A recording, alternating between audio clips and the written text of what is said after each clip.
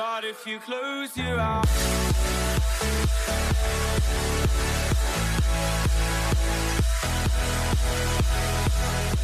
Hello, everyone. Thank you so much for tuning in. You're listening to This Week Again, and I'm your host, Suzanne Posel. We're going to end 2023 with Lauren Boebert switching districts, move on to Nikki Haley's revisionist history comment, and follow all of that up with why Maine took Stinky Don off the ballot. Let's begin, shall we? 2023 is over, and leave it to the maggot Republican Party to say goodbye with one of the most hilarious displays of cowardness brought to you by Colorado's 3rd District electoral disaster, otherwise known as Lauren Boebert. Bobblehead could only get $2.4 million in donations to her re-election campaign for the 3rd District, and her Democrat opponent has raised $7.7 million. So, you know what that means, right? OnlyFans Velma is switching districts. I am announcing my candidacy for the 2024 Republican nomination to represent Colorado's 4th Congressional District in the United States House of Representatives. It's the right move for me personally. This announcement is a fresh start following a pretty difficult year for me and my family. I had never been in politics before, and I'd never been through a divorce, something I never intended to go through. I've made my own personal mistakes and have owned up and apologized for them. Colorado's 4th District is hungry for an unapologetic defender of freedom with a proven track record of standing strong for conservative principles. I will be moving to the 4th in 2024 and will continue to take my conservative fight directly to them. I did not arrive at this decision easily. A lot of prayer, a lot of tough conversations, and a lot of perspective had convinced me that this is the best way I can continue to fight for Colorado, for the conservative movement. Oh, so that's the angle we're going with? Because it looks like this 37-year-old grandma knows she can't win re-election against her Democrat opponent, Mr. Adam Frisch. I know this, and so does the Republican Party, because back in 2022, Madam Trailer Park nearly lost her seat to Adam if it weren't for 546 voters. So this time, Republicans appeared to be taking no chances. Colorado's 4th District was represented by Ken Buck, but he's had enough of the maggots coup on the Republican Party, so he's leaving his seat behind. Hence why insurrectionist Barbie is allegedly relocating 177 miles to Colorado's 4th District, where she'll hopefully get primaried, because it's like 8 Republicans now vying for the 2024 nomination, and they have an advantage over Yosemite Samantha. They already live in Colorado's 4th District. And not for nothing, but the reason Lauren Boebert is turning tail in her own district is because Clanny Oakley has a history of displaying her stupid as if everyone watches Fox Not a News Channel.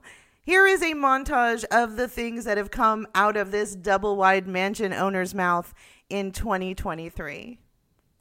You're right. President Trump was in office when the COVID virus was released from a lab in China, from the Wuhan lab. The DOJ is no longer the Department of Justice. It's the Department of Injustice. No excuses. I was ticked off. They wouldn't let me do my job, so I didn't take the vote. Call it a no-show protest.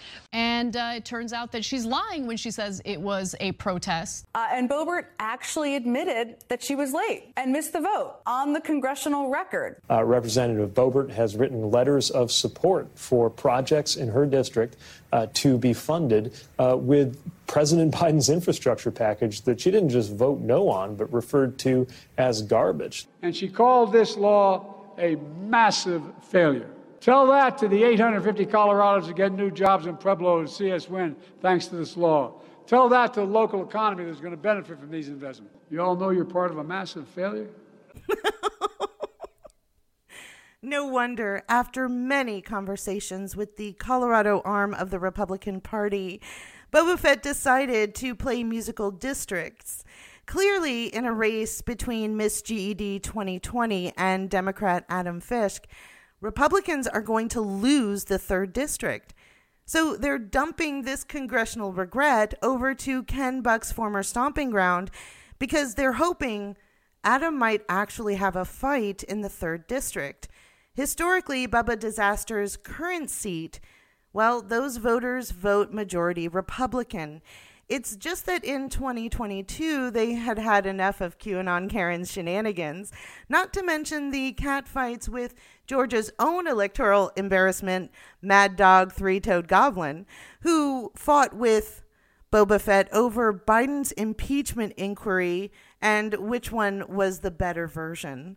Meanwhile, the only woman left wearing bullets in her JCPenney 5-inch pumps may have ended her bid for the Republican nomination for president in the 2024 election.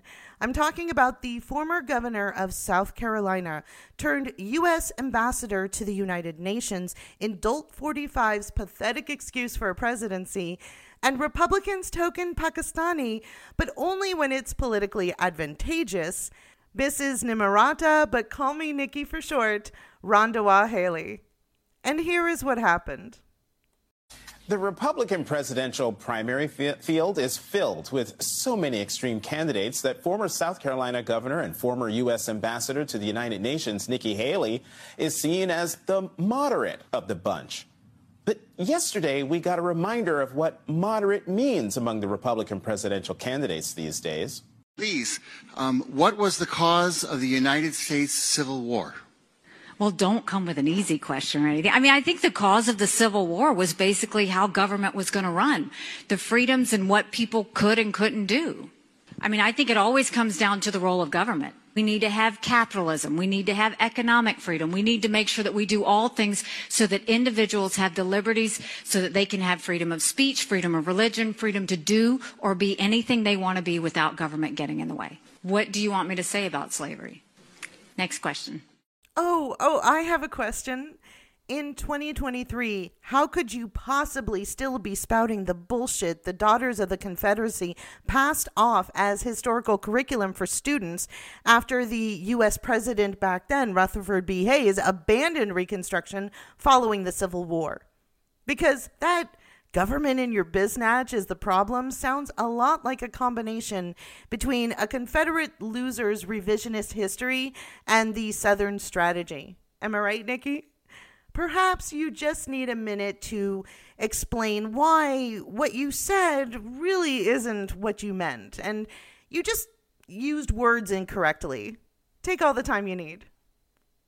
Of course, the Civil War was about slavery. We know that. That's the easy part of it. What I was saying was, what does it mean to us today? What it means to us today is about freedom. That's what that was all about.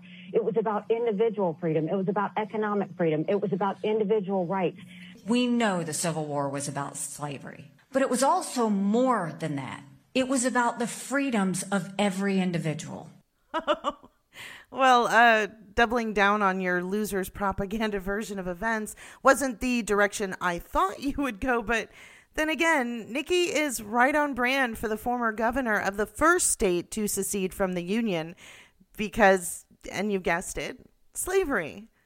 And also South Carolina's governmental role in protecting slavery, but Nikki doesn't want to mention that any more than she would like you to discuss that she has Pakistani heritage, because as long as her voters think that her brown skin comes from a tanning booth, well, then she's just white passing. Plus, this daughter of very brown immigrants has been regurgitating the Daughters of the Confederacy lies for decades.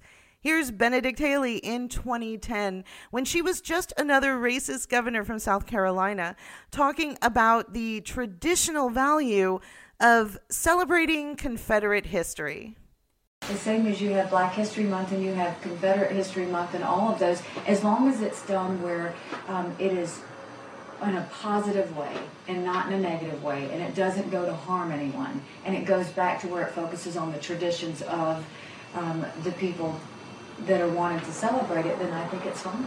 For those groups that come in and say they have issues with the Confederate flag, I will work to talk to them about it. I will work and talk to them about the heritage and how this is not something that is racist. This is something that is a tradition that people feel proud of. We have different sides, and I think that you see passions on different sides, and I don't think anyone does anything out of hate. I think what they do is they do things out of tradition and out of beliefs of what they believe is right. It was tradition versus change is the way I see it. Yeah, okay, that sounds really gross, and somehow you have made the South the victim in all of this. But my question is, what traditions are we talking about? Because this is where the Southern strategy meets white supremacy. The traditions Nikki is referring to are owning people, enslaving them for your financial benefit, raping and physically abusing them so that they'll do what you say, and sending newly formed slave patrols out to catch them if they escape. These are the traditions that the flag Nikki begrudgingly took down from the South Carolina Capitol building after years of being called out, even by the president of the NAACP for being a governor of color and yet waving a banner of slavery. Truth is, it wasn't until Dylan Roof, who was taken out for some Burger King by police on the way to the police station after Dylan killed 9 black churchgoers in Charleston with an AR-15, that Nikki acknowledged publicly because of pressure and finally caved. But please tell me again how Nikki, ignore that I'm an immigrant Haley, is all protecting the rights of individuals. Of course, as long as they fit the Uberman version.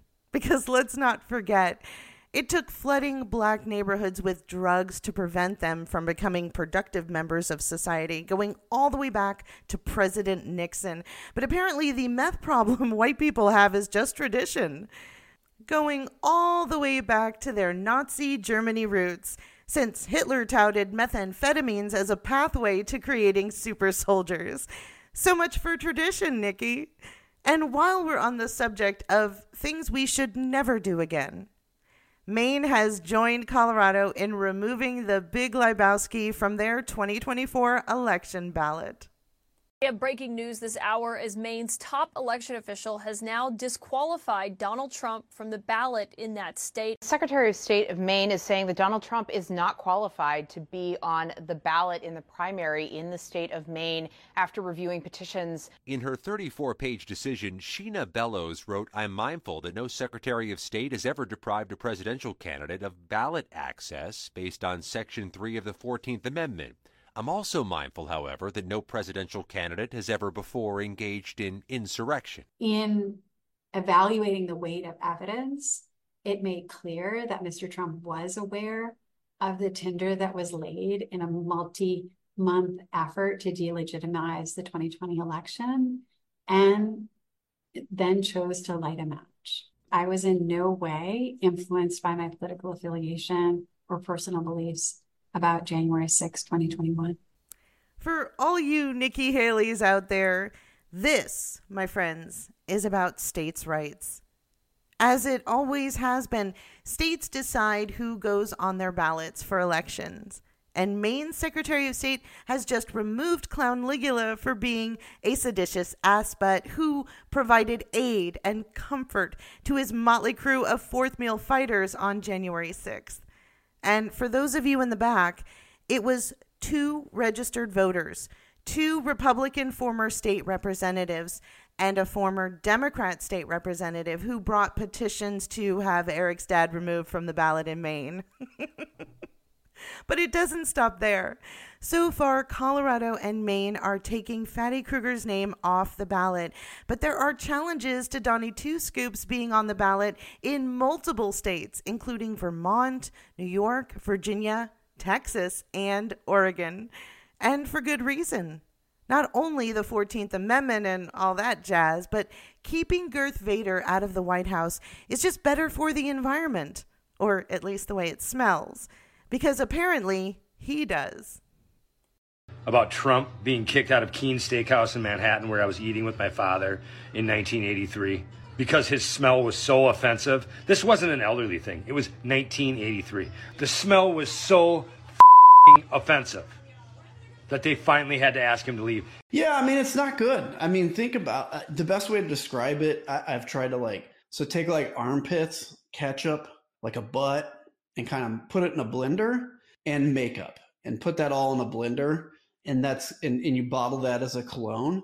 That's kind of that. He's worn diapers since probably the 90s, but I saw it firsthand in the 2000s on Celebrity Apprentice in late 2000s, and we'd have to stop the show and change him, and that was Keith Schiller's job. He would take him off set, he would wipe him down. It has a distinct smell that doesn't really get enough press. It's like body odor with kind of like a scented makeup products, but you can smell the hair products even outdoors. Just looking at the over-bronzed gourd with that box color blonde trash panda he has swirled on the top of his obviously bald head. And I totally believe that is exactly how he probably smells. No wonder Melania sleeps on a completely different floor at Trump Tower. I'm sure the bedroom down the hall isn't far enough from that stench. And I bet wandering around the private quarters at the White House when Stinky Don was in charge must have smelled like the bog of eternal stench. I never smelled anything like it. It's like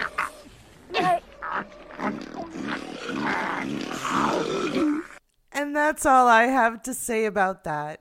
New episodes of This Week Again air every Sunday, but if that's not enough for you, you can catch me on the podcast Facepalm America with host Beowulf Rockland, where we make fun of the news in real time, but record it as a podcast so you can listen whenever you want. Follow the show on social media wherever you can find us. And This Week Again is always available for your listening pleasure on places like Spotify, Audible, iHeart, Amazon, or wherever you listen to podcasts. And thank you so much for listening to this show. Till next year.